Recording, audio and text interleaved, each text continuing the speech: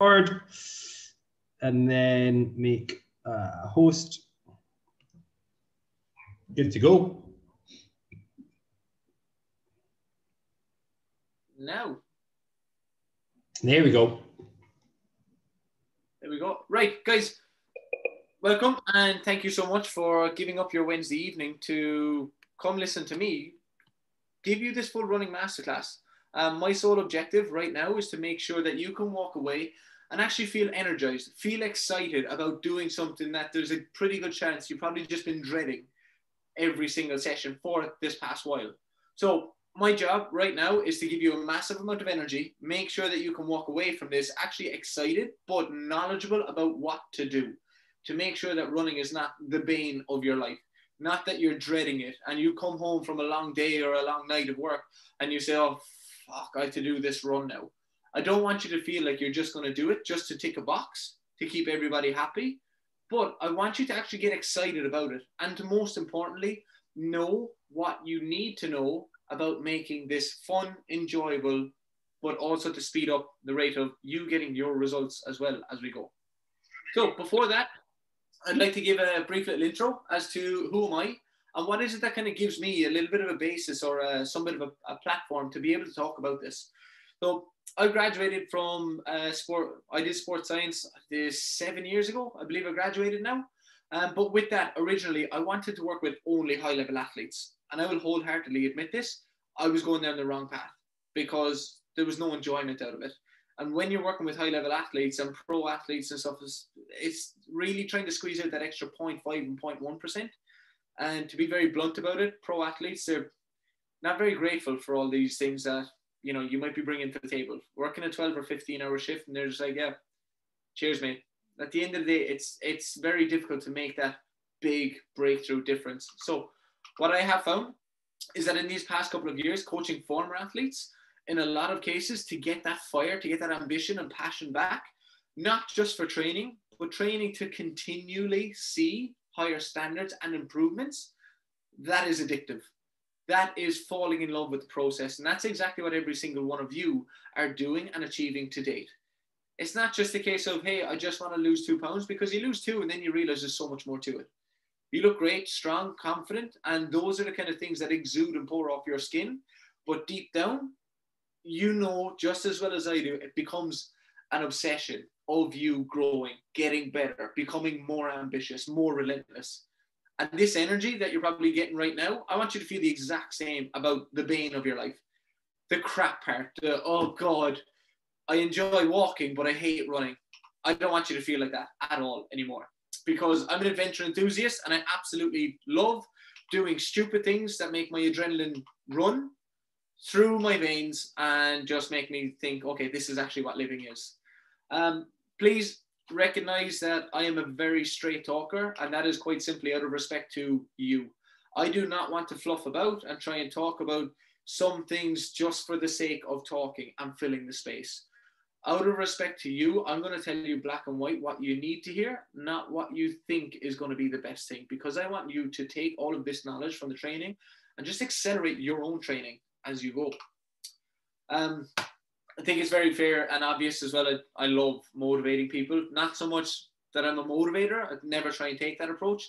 But I love seeing people just kind of get a little bit of a different glimmer in their eye after showing them what they can do, which no doubt to date is probably one of the best things that you appreciate the most about your coach, is that he's shown you and he's educated you to do things that you never thought you could do.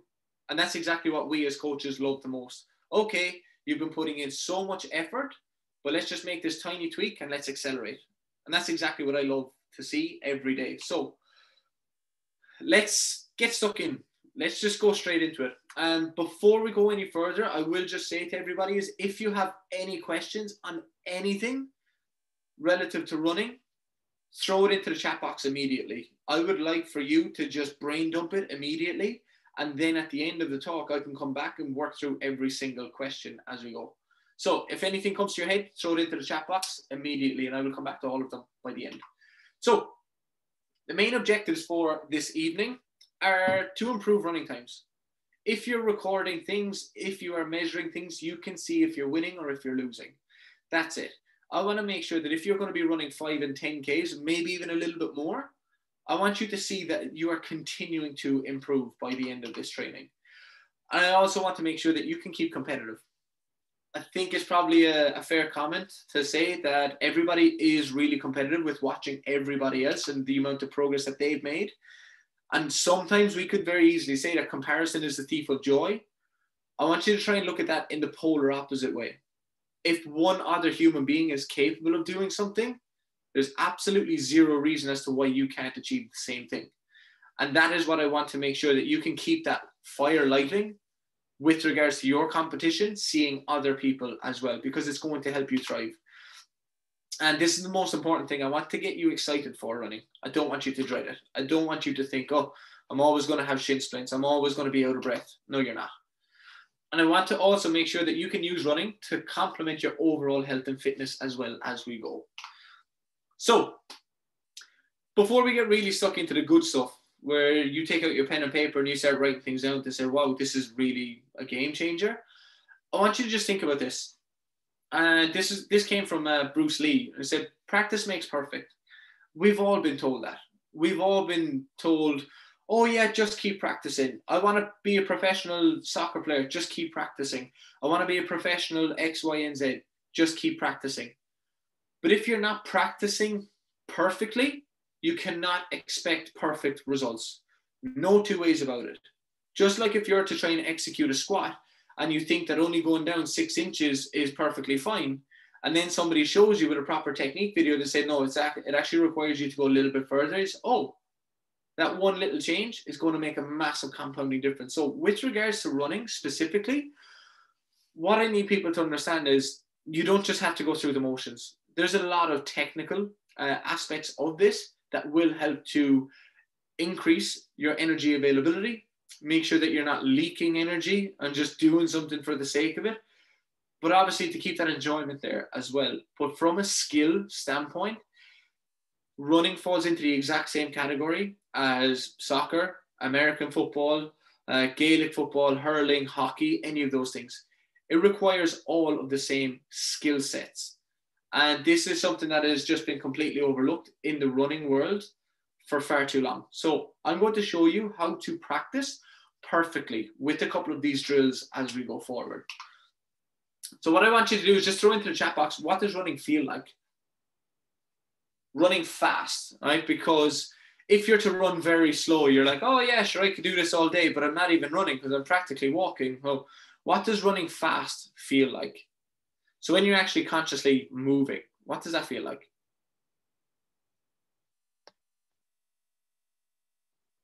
So open up the chat box here. Perfectly in flow or a bit out of whack? Yeah. Death. Gillian, I agree. I'm not talking now about like your 50 or 100 meter sprints. I'm talking about when you're, okay, I have to go out for a 5 or 10K. That's exactly what I want you to think about right now.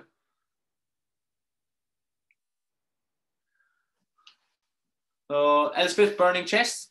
Did you have COVID by any chance? I did. I'm still recovering from it. That's okay. You're fine. Don't worry. You would get it 10 times worse if you did. Adam, anything?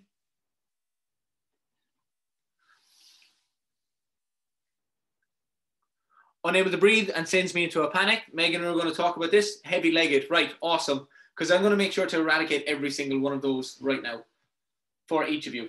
So I want to make this easier. I want to make sure that you can show up and you can actually just make sure that you're not feeling any tightness or burning in your chest. Your legs are not feeling heavy and you can continue to strive and to thrive and make sure that you are going to see progress in something that you can enjoy. So let's stop talking about all the what it's going to be like and let's actually get into it.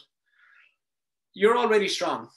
And this is something that is very, very much overlooked in the running world, is that people just think, oh no, sure, I don't want to do weights. That's not good for me. And unfortunately, that belief is actually still there. And there's not a lot of people that want to accept it. I'm listening to a podcast at the moment, and what it is it was talking about is how running economy changes with strength work. At the moment, what they're trying to say is that this is based off the last 10, 15 years of research. The simplest method to get runners more efficient is start with 2 sets of 10 reps of a decent weight. once they have mastered technique, then what happens is they start to increase the overall volume, just like you have so in your training programs. But what they've found is that their VO2 max will not change. So their oxygen consumption and carbon dioxide expelling, that does not change.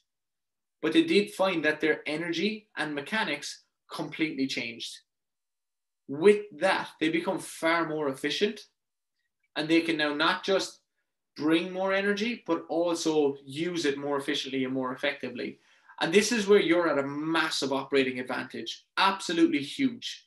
If you have been working over the past couple of weeks, months, or years to build some bit of muscle, some bit of toning, some bit of making sure that I'm actually drawing some element of shape to my whole body and figure, what happens as a result? You now have more lean muscle mass, you've dropped the overall fat mass in your body, and you're stronger. So with that all being said, what is it that actually comes next? Says my slides decide to freeze. I need you to understand that the force produced multiplied by time is endurance. Okay, great, simple, obvious, we get that. But once we can actually start to hold that level of strength, running gets easier, always. So right now, if you're thinking, oh, I only lift weights to try and look good, or to make sure that, you know, I can do X, Y, and Z in the gym, we all have strength goals. All of those things are absolutely fantastic. And yes, they do keep us focused, they keep us structured and in routine. But why can't you have the exact same principles in your running? You can now produce more force. You can absorb it a lot more efficiently and effectively. And ultimately, when you're strong, running is so, so much easier. As opposed to the person that has been running forever, and now they try and go into lifting weights, they're going to be weak as water. And they're not going to be too efficient. And it's going to take them ages to actually come back up to standard and to be able to see bigger improvements in their running, as opposed to you right now being in the polar opposite side, which is you're very strong, you have much more lean muscle.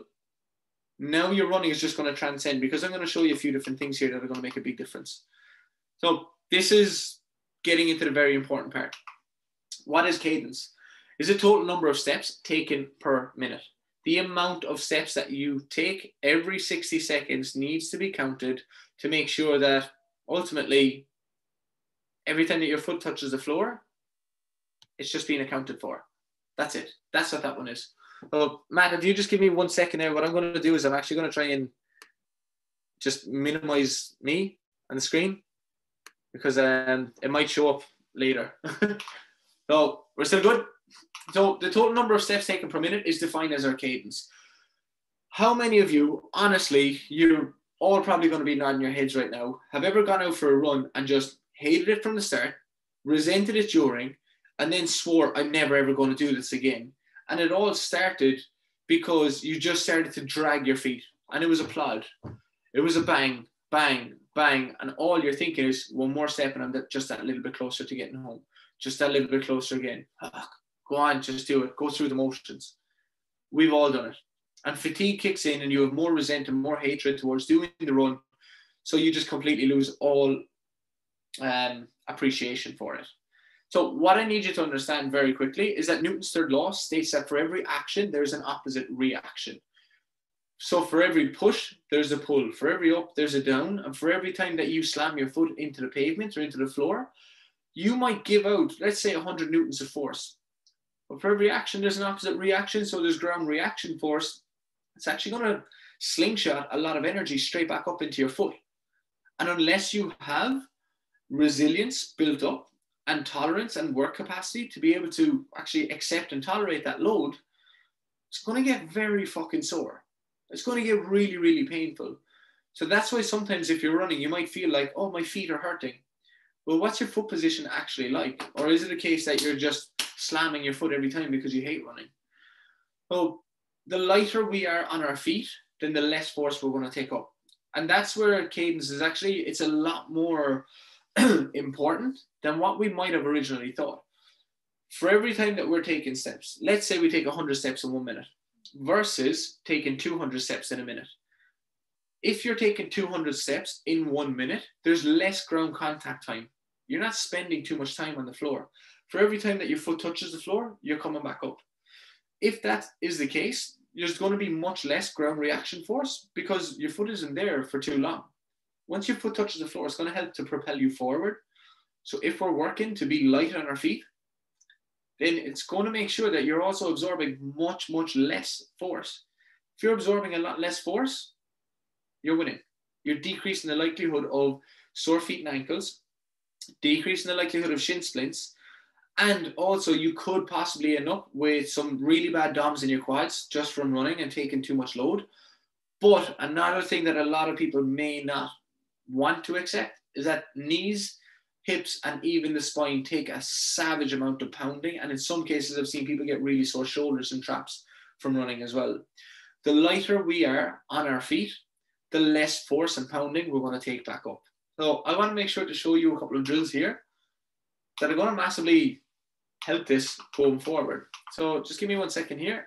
And these are going to sound a little bit ridiculous and a little bit stupid, to say the very least. All right. So I always try and take the approach that whenever I'm explaining things to my clients is the more stupid and ridiculous we can get, the better, because there's a much less chance of you forgetting it. And what I want you to think about right now is Krusty the Clown on the unicycle. Hopefully everybody here has seen this episode and knows what the Simpsons are. But there was an episode of Krusty the Clown, and if you notice, when he was on the unicycle, his feet were turning around like crazy. His feet were going absolutely 100 miles an hour. But his speed wasn't changing much at all. So obviously we could talk about the radius, the circumference of the wheel and all sorts of things like that. But the main thing is that his feet were turning over really, really quickly, but his speed hasn't changed much at all. And that's exactly what I want you to think of. Might be a little bit ridiculous, but the more ridiculous, the better. So if you're turning your feet over really, really fast, again, less ground contact time, going to be less possibility for a ground reaction force to actually happen. And also you're decreasing the likelihood of you feeling heavy-legged and getting shin splints and sore feet and sore ankles and sore knees and all the rest of it. So that's the first drill. Think of Krusty the Clown. And yes, it will feel ridiculous as you're trying this as well. With the cones, what I want you to think about is if we have some of those cones that we would have used on the pitch, they're only 3 or 4 inches up off the floor. But with those, I want you to try and think that for every step, you're just barely trying to clear the cones. That's it. As you're running, you're barely trying to get your foot up over the cones. However, if you don't go fast enough, you're going to trip because there's a whole team coming behind you. Okay, so it's your feet need to go really, really quickly. Again, we're not looking to change speed from A to B. However, we are looking to tighten the screw on the effectiveness and efficiency so that we can, again, absorb less force but produce more force. And this is probably the most effective one that you're going to come across. Think of the mouse traps. For every time that your foot touches the floor, think that you're going to step on a mouse trap. And for lack of better terms, you're probably going to freak the fuck out and you're going to want to whip your foot back up straight off the floor once it touches it. So if you're doing that again, you're going to hammer in that skill component, which is going to help to increase your cadence, decrease ground contact time, and make sure that ultimately it's going to help contribute to your overall speed as well.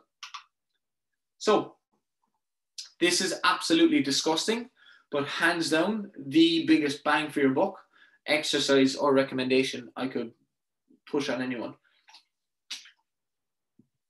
And with the hill sprints, as you can see here, this guy, absolutely 10 out of 10 technique. Okay, great. We have no idea how fatigued he is, how tired he is, what the sole purpose of his training is. But I'm going to talk you through right now as to why everybody needs to be doing hill sprints. Anti-rotation is strong running. Always, always, always, always.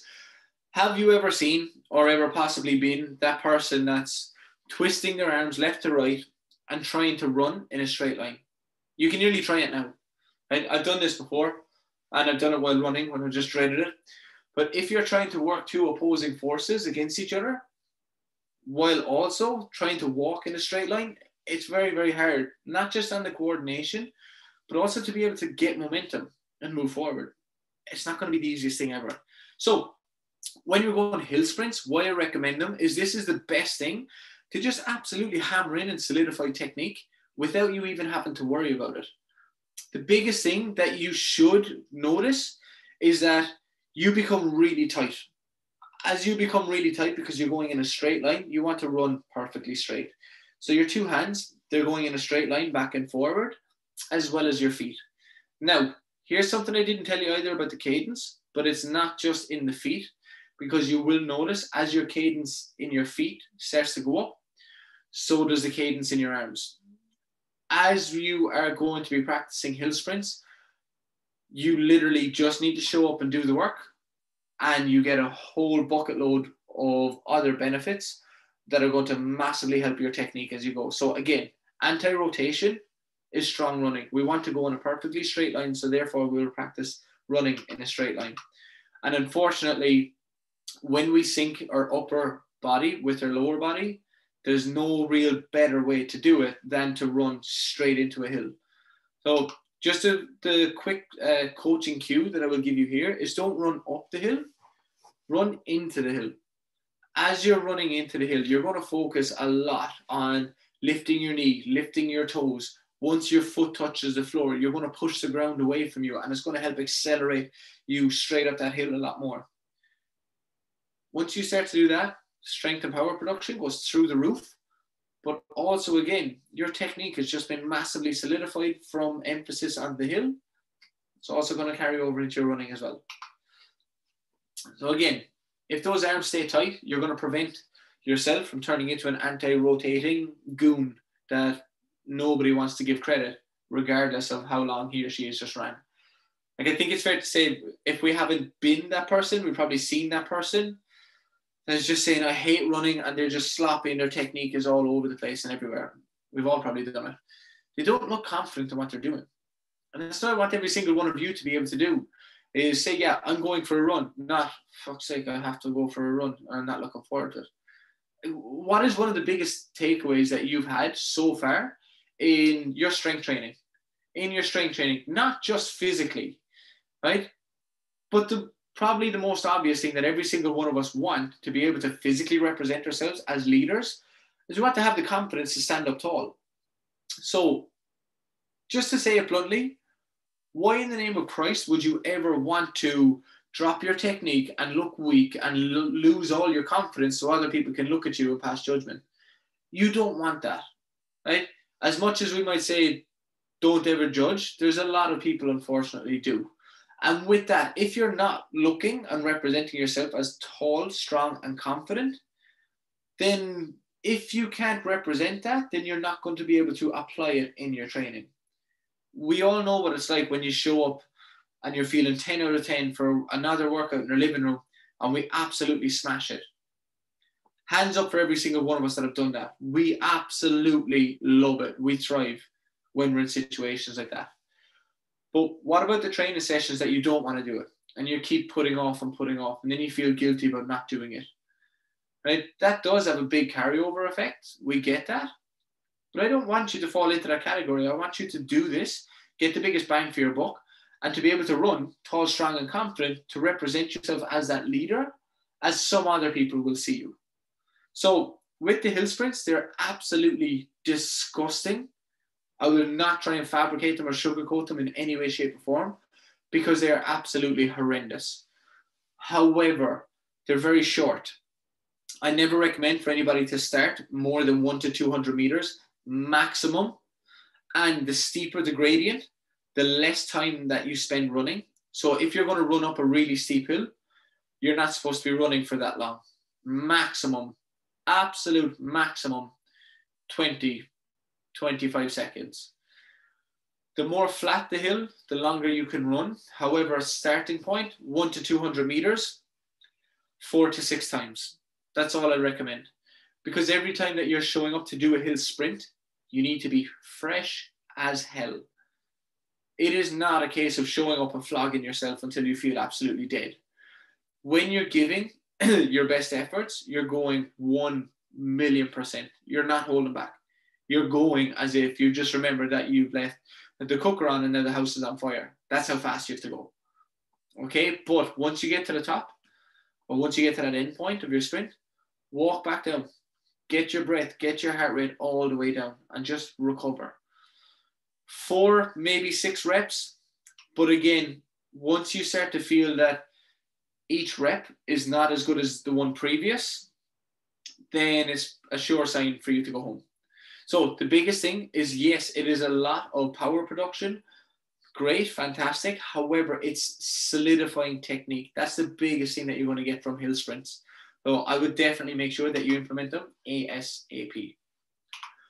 So with the foot strike, this is always a tricky one because there's a lot of us that, yeah, we just boom, boom, boom, and we end up with a sore heel, a sore Achilles, sore knees, and we just say, fuck, now I'm really not enjoying this. But there's actually a couple of points that we need to look at when it comes to the foot strike itself, and I don't want anybody to land on the back of their heel. Quite simple. If you're going to focus to land in the back of your heel, there's a pretty good chance that your knee is going to be perfectly straight. And if your knee is perfectly straightened out, then what's going to happen is you're going to hyperextend that knee. Whatever about picking up some possible injuries to the knees, ligaments, and tendons there. But from a running standpoint, what you're doing is you're actually turning on the hamstrings to work against you. So what you want is, if you're getting the front of the heel, what you'll notice that the front of the heel, if you look a little bit higher up, then the knee is going to be slightly bent. If the knee is slightly bent at the point that you're making contact with the floor, then that's just going to allow momentum to carry over from the next step, as opposed to breaking and then trying to go with every single step. So that's what you need to look at. Make sure that as you're running, you're working to land on the front of the heel the next time that you go. And then what happens is our weight will obviously start to shift over to the midfoot. There's a lot of people, they might argue this point to say, oh no, well, I was told that you need to be running on midfoot in order to be stronger and springier. If you're Ethiopian or Nigerian and you're a top level runner, then I would push you to say, let's change up the technique. But for the likes of you and me, absolutely pointless right now. We're not all top level marathon runners running 210, 220s. It doesn't work like that, okay? We're normal people, you and me. So I want to make sure that you're going to land on the front of your heel, and then that weight is going to transition to the middle of your foot, which is going to engage a lot more of our bigger, fast twitch fiber type muscles, which is our gastrocnemius, so the calf muscle, the one that's that little bit closer to the knee. That is predominantly fast twitch fibers. And this is why I want you to stay away from striking midfoot, is that if it is fast twitch fibers that you're using, it's going to drink glycogen just that little bit faster. So our carbohydrate sources are just going to diminish a little bit quicker because we've altered our technique. And yes, it might be jumping a little bit further down the line, but it is something that you need to understand, is that if you're drinking energy faster, less efficiently, then it's going to tire you out quicker, and you're going to get that burning sensation in your chest. You're going to feel heavy-legged. You're just quite simply going to dread it very, very quickly. So it needs to be front of the heel, and then that weight is going to very quickly transition into the midfoot. Once we go into the midfoot, then we can start to look at the toe off, which is essentially just a little flick. Right? It is the last point of contact in our gauge strike. And as we are doing that, you will notice that there's just that subtle, swift transition from every single step. Now, when I'm saying this, I do want you to take it, practice it, implement it, but it's all going to feel very weird at the start. Of all of these things, you need to just put a little bit of focus on one of them for every single session.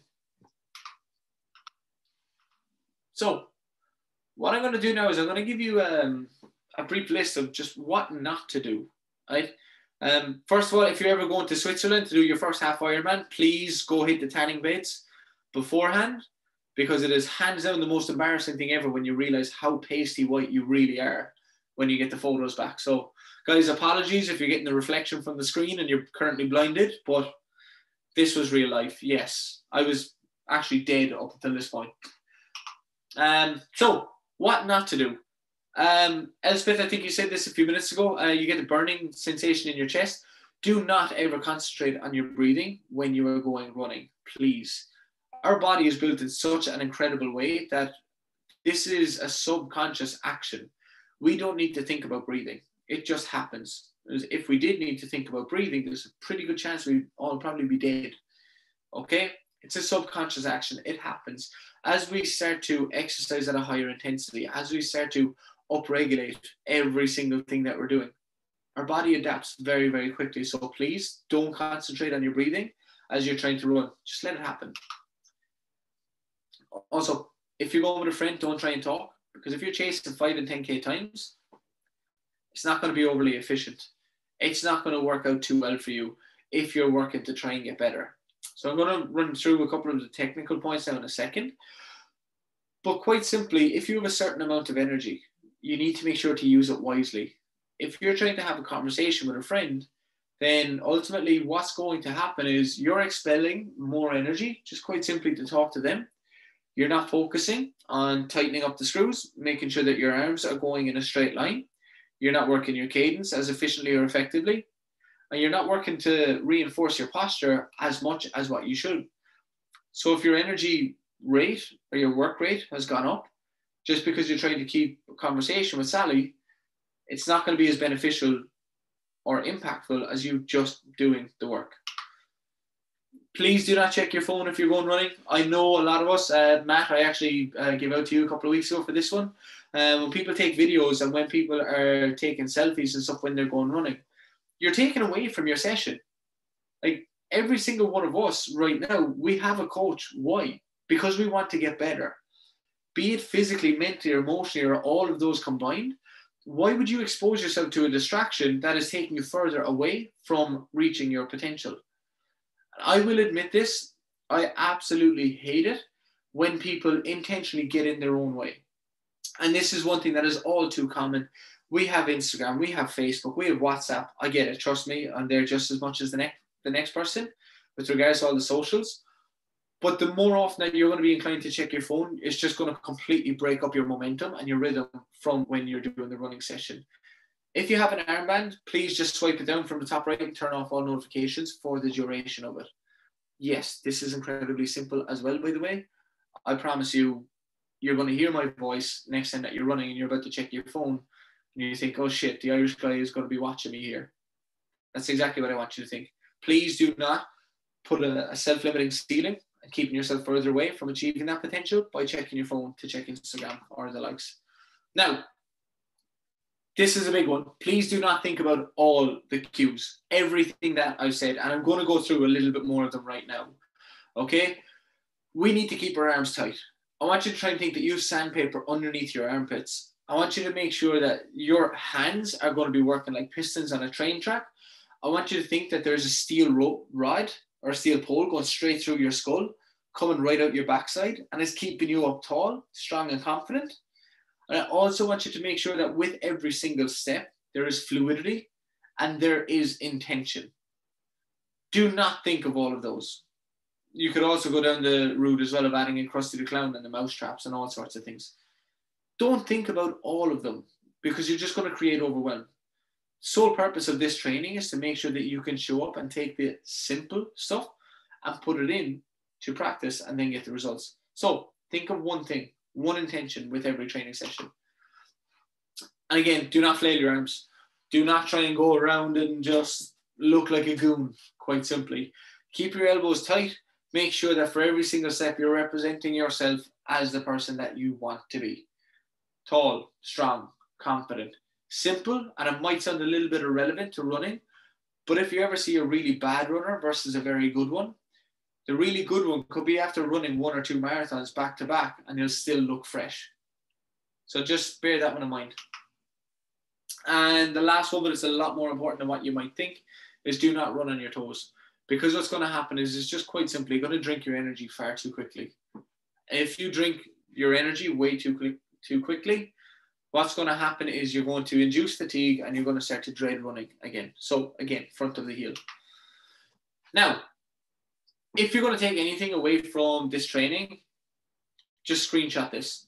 That's all I'll say. Right? This is quite simple in the sense of take this, put it in, and boom. Okay? Make sure that you warm up before you start your run. So as you're getting ready to run, what should it consist of? If you're getting ready for a 3K, if you're getting ready for a 5K, if you're getting ready for a 10 or a 42.2K, I don't care. Every person should take at least 1 to 1.5 kilometers to warm up. Within that, I'm not sure who it was earlier, I think it was Gillian said that you want to make sure that you can go from walking to running without thinking, oh shit, I've gone from one zone to the other. I've gone from 0 to 100 way too quickly.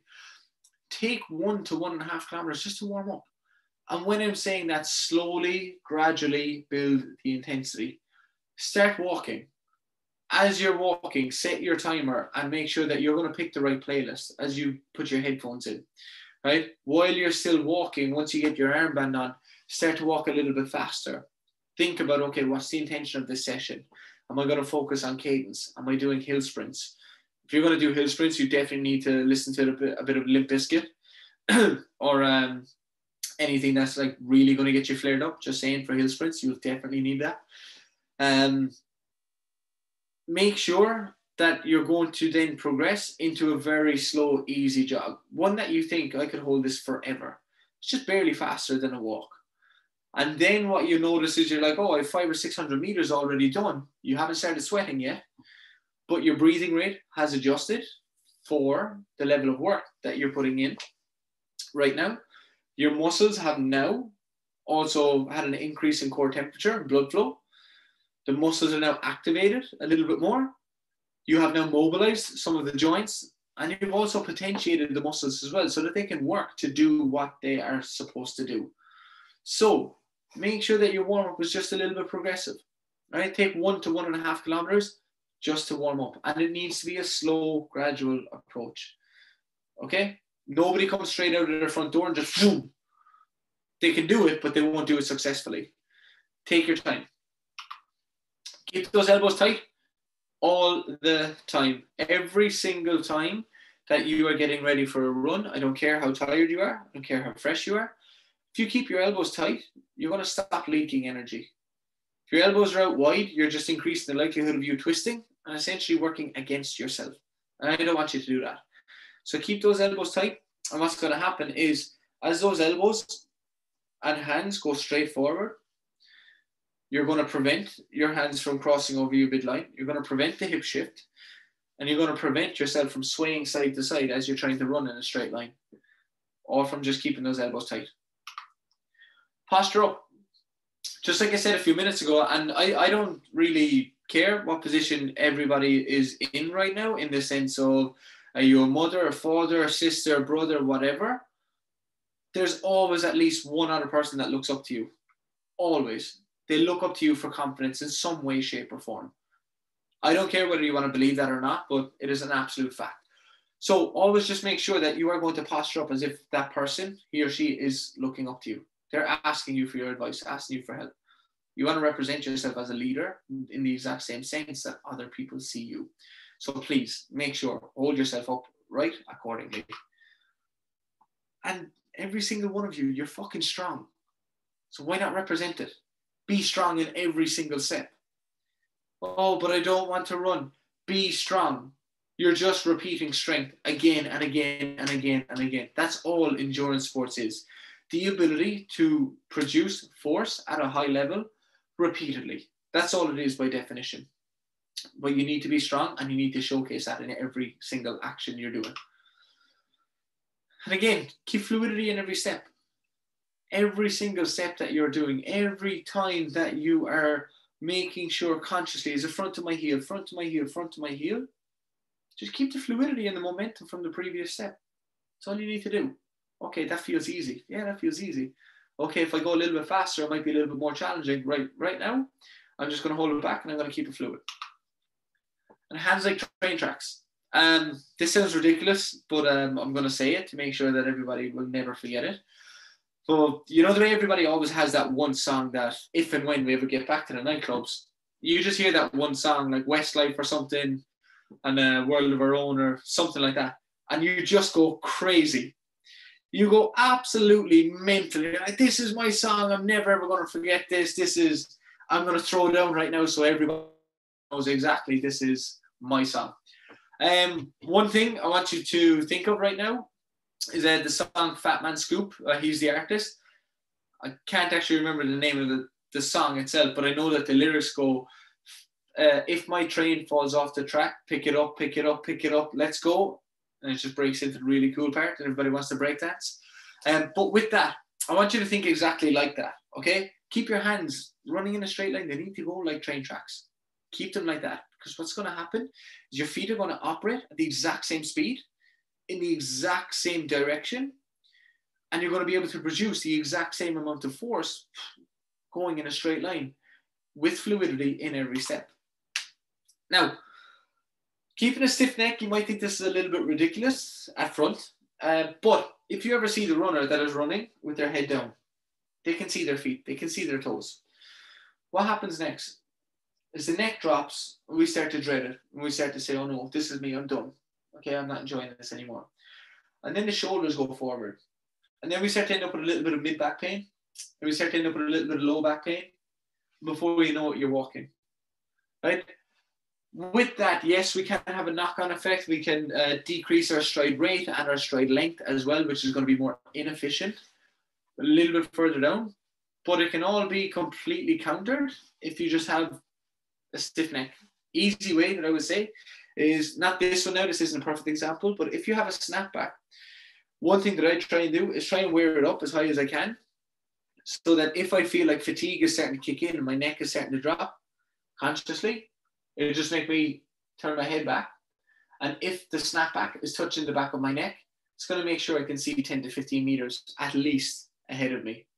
Now, it might look a little bit excessive and a little bit ridiculous with this hat, because I don't want anybody having to feel like they have to look up at the roof.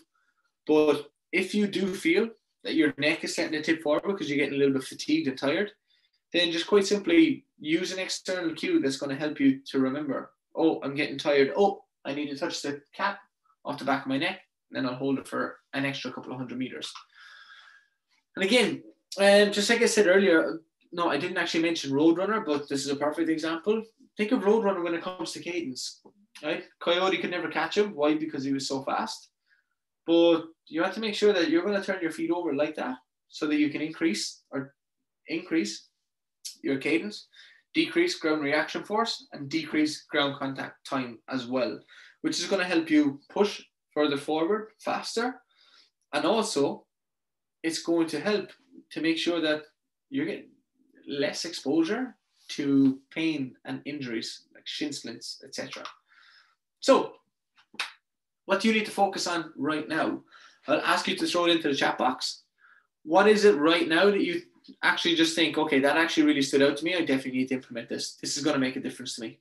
So throw it into the chat box. What do you need to focus on right now?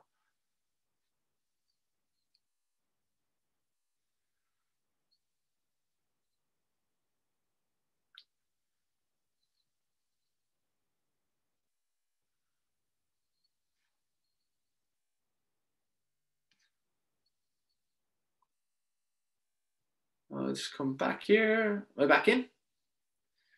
Sweet. Awesome.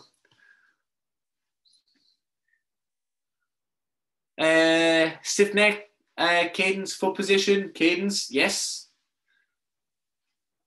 Not letting the upper body arms relax or flail, yes. Gillian, that's it's really easily overlooked by a lot of people, because running technically, yeah, it's the lower limbs, it's the legs. But it's like, oh, well, what's actually keeping the legs working? Next time you're going running, just look at or just think consciously. When you start to turn your arms over faster, your feet will automatically come up to speed. If that starts to happen, there's less ground contact time, and you just start to go a little bit faster. Not focusing on breathing, yes. Please, that will be a game changer. Don't be thinking, am I breathing fast or slow enough? Just let it happen, okay? So, am I okay with that so far? Everybody can understand me, and they realize there's a little bit more to running than what they probably originally thought. Awesome. Right, guys, what I'm going to do now is I'm going to ask you that if you do have any other questions, throw them in, but I'm going to start to work through the ones that were just thrown into the chat box. So anything else? Start to ping it in right now, because I want to give you as much detailed value as possible. Matt, your warm-up routine. Right, okay, I'll go through that. Appropriate warm-up routine. Make sure there's at least 1 kilometer of running. Absolute gold standard, at least minimum of 1. Before that, a couple of exercises that I always try and go for is a Bulgarian split squat, and just hold it. Just hold the stretch. It's going to get a little bit more emphasis on the iliacus and the psoas major, hip flexors, just to loosen them up, because they're really easy to get excessively tight once we start to tip over. As well, a lot of us were working from home, so we get into this position. So the hip flexors are a little bit more inclined to just take the brunt of the damage. The other one as well is a couple of reverse lunges. Again, we just want to mobilize and potentiate those joints and muscles, increase core temperature, so it'll actually double the impact of our warm-up to help us keep fluidity throughout the course of a whole run. Another one as well, what I would go for is hamstring walkouts. So it's like you're doing a hip thruster, just walk your feet out and then walk them back in, but keep your hips up as high as you possibly can. A few push-ups as well, just to get a little bit more, excuse me, a little bit more range of motion across the shoulders. And it's also going to help with your cadence if you're doing hill sprints or otherwise. Like if you have this fired up, it's a little bit easier, but also to fire up the core as well from a coordination standpoint. Specific insertion points, the quads and Achilles, is that technique or because of my weight and impact of running? Dude, this is a little bit tricky because I'm not your coach, so I shouldn't be saying things, but I do know that this is the first time in a while, if possibly ever, that you're actually taking running seriously. Okay, and this is essentially going into, for lack of better terms, the shit zone. It's a case of you just need to endure it. Like your body is going through a lot of adaptations because it's been exposed to a high level of stimulus that it hasn't experienced before on a consistent basis. I would say give it a little bit of time. If the pain has not eased, then you could look at changing technique. But I would say just like instead of running down the scenario of all the different possibilities, just go straight to a physical. Maybe check your shoes, but I know you did just invest in a pretty good pair of trainers recently, so I think you should be okay. Pace set running marathon ultras. I talk. These three questions were the three questions that the other clients, so John, Robert, had asked these questions, so they'll know that coming back. But yeah, one of them was just perfect.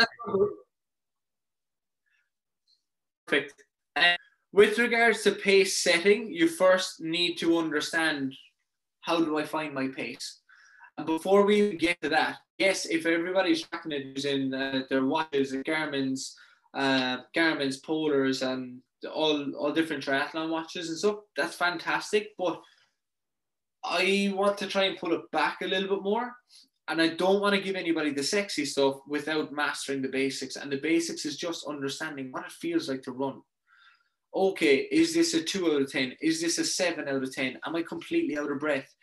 Do I want to just completely stop and give up? That's the first thing that you need to do, is just get a general understanding of your body. Does it know what this is like? And that's when you just need to get a bit of momentum under your belt first. And then what I would say is then you can look at your average pace. If you look at your average pace because you have recorded a run, then you need to look at adjusting that or beating that time just a little bit each week or every 2 weeks. That's going to be off the back of doing your hill sprints, your tempo sessions, your fartlek intervals, like whatever that case might be. With regards to pace setting, what I would say is find a 5 to 6 out of 10. You should be able to hold that for at least 60 minutes. Right? And then from there, it can get a little more specific. You can really go further down the line. But I do know that run at all pace, you're running at 70% of your VO2 max because you're trying to hold that basically for a much longer period of time. So the longer the event, the more aerobic it needs to be. The more aerobic it needs to be, then the less intensity it needs to be. So, Gillian, you know when you were saying earlier that you're going from a walking pace to running and it's kind of oh shit kind of moment, it needs to be a little bit more gradual.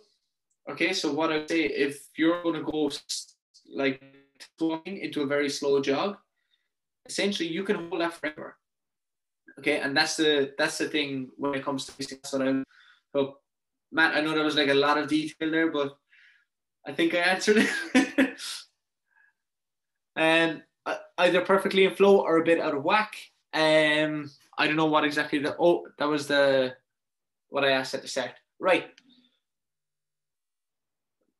There we go. I feel it in my lats. As you're running. More so, I think DOMs, which is weird.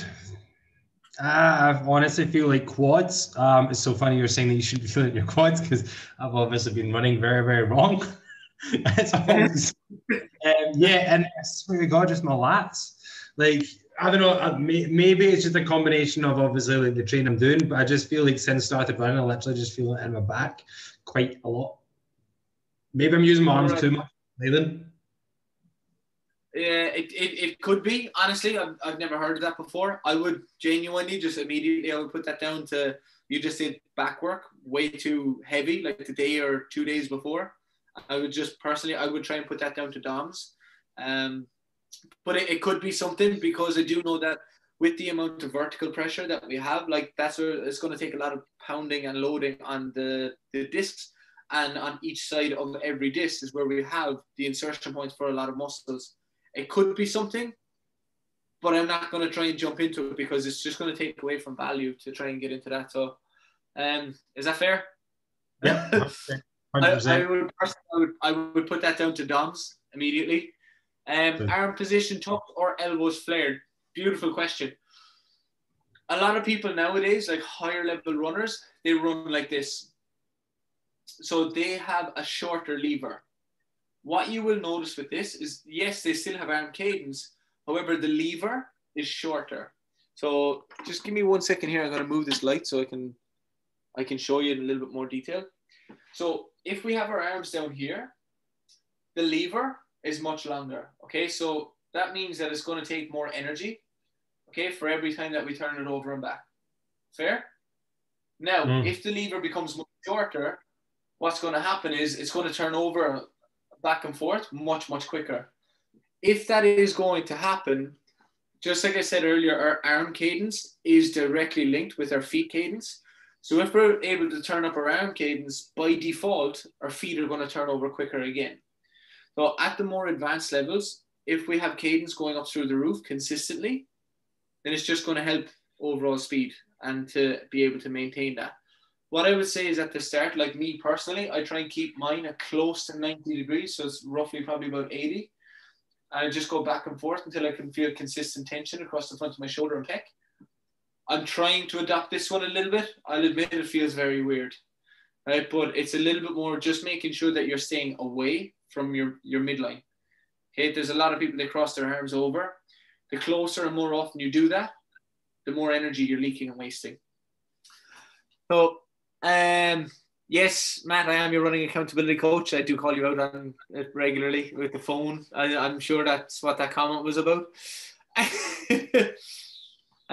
Awesome, Elspeth, thank you. So yeah, guys, I hope you could understand me, and I hope it brought some value with that. Awesome, guys. Show some love in the chat. Thank you, Kieran, very much for taking some time out on this Thursday. I don't know about you guys, but I loved it. I took a lot from it. I love being the student and learning from someone who knows what they're talking about. I don't pretend that I know what I'm talking about all the time. I'd like to have a rough idea. But dude, that was absolutely class. Everybody on here, again, thank you so much. Those of you who are watching this back, just simply comment down what your biggest takeaway was. If you do not go follow, if you do not follow already, go follow Kieran. It is the Strength Catalyst. Go check him out on Instagram. He's always putting out some really good content. Also, he has an absolutely adorable pup right now, so now is the perfect time to follow him because he's not coming up. Yeah. Yeah, I tried to spell out the word walk. He was like W-A-L-K because otherwise he would have lost his nut. So if you want to learn out more about running and just, he definitely knows what he's talking about. So Kieran, my man, thank you so much. Team who tuned in, awesome. Thank you very much. I'm just going to finish the recording.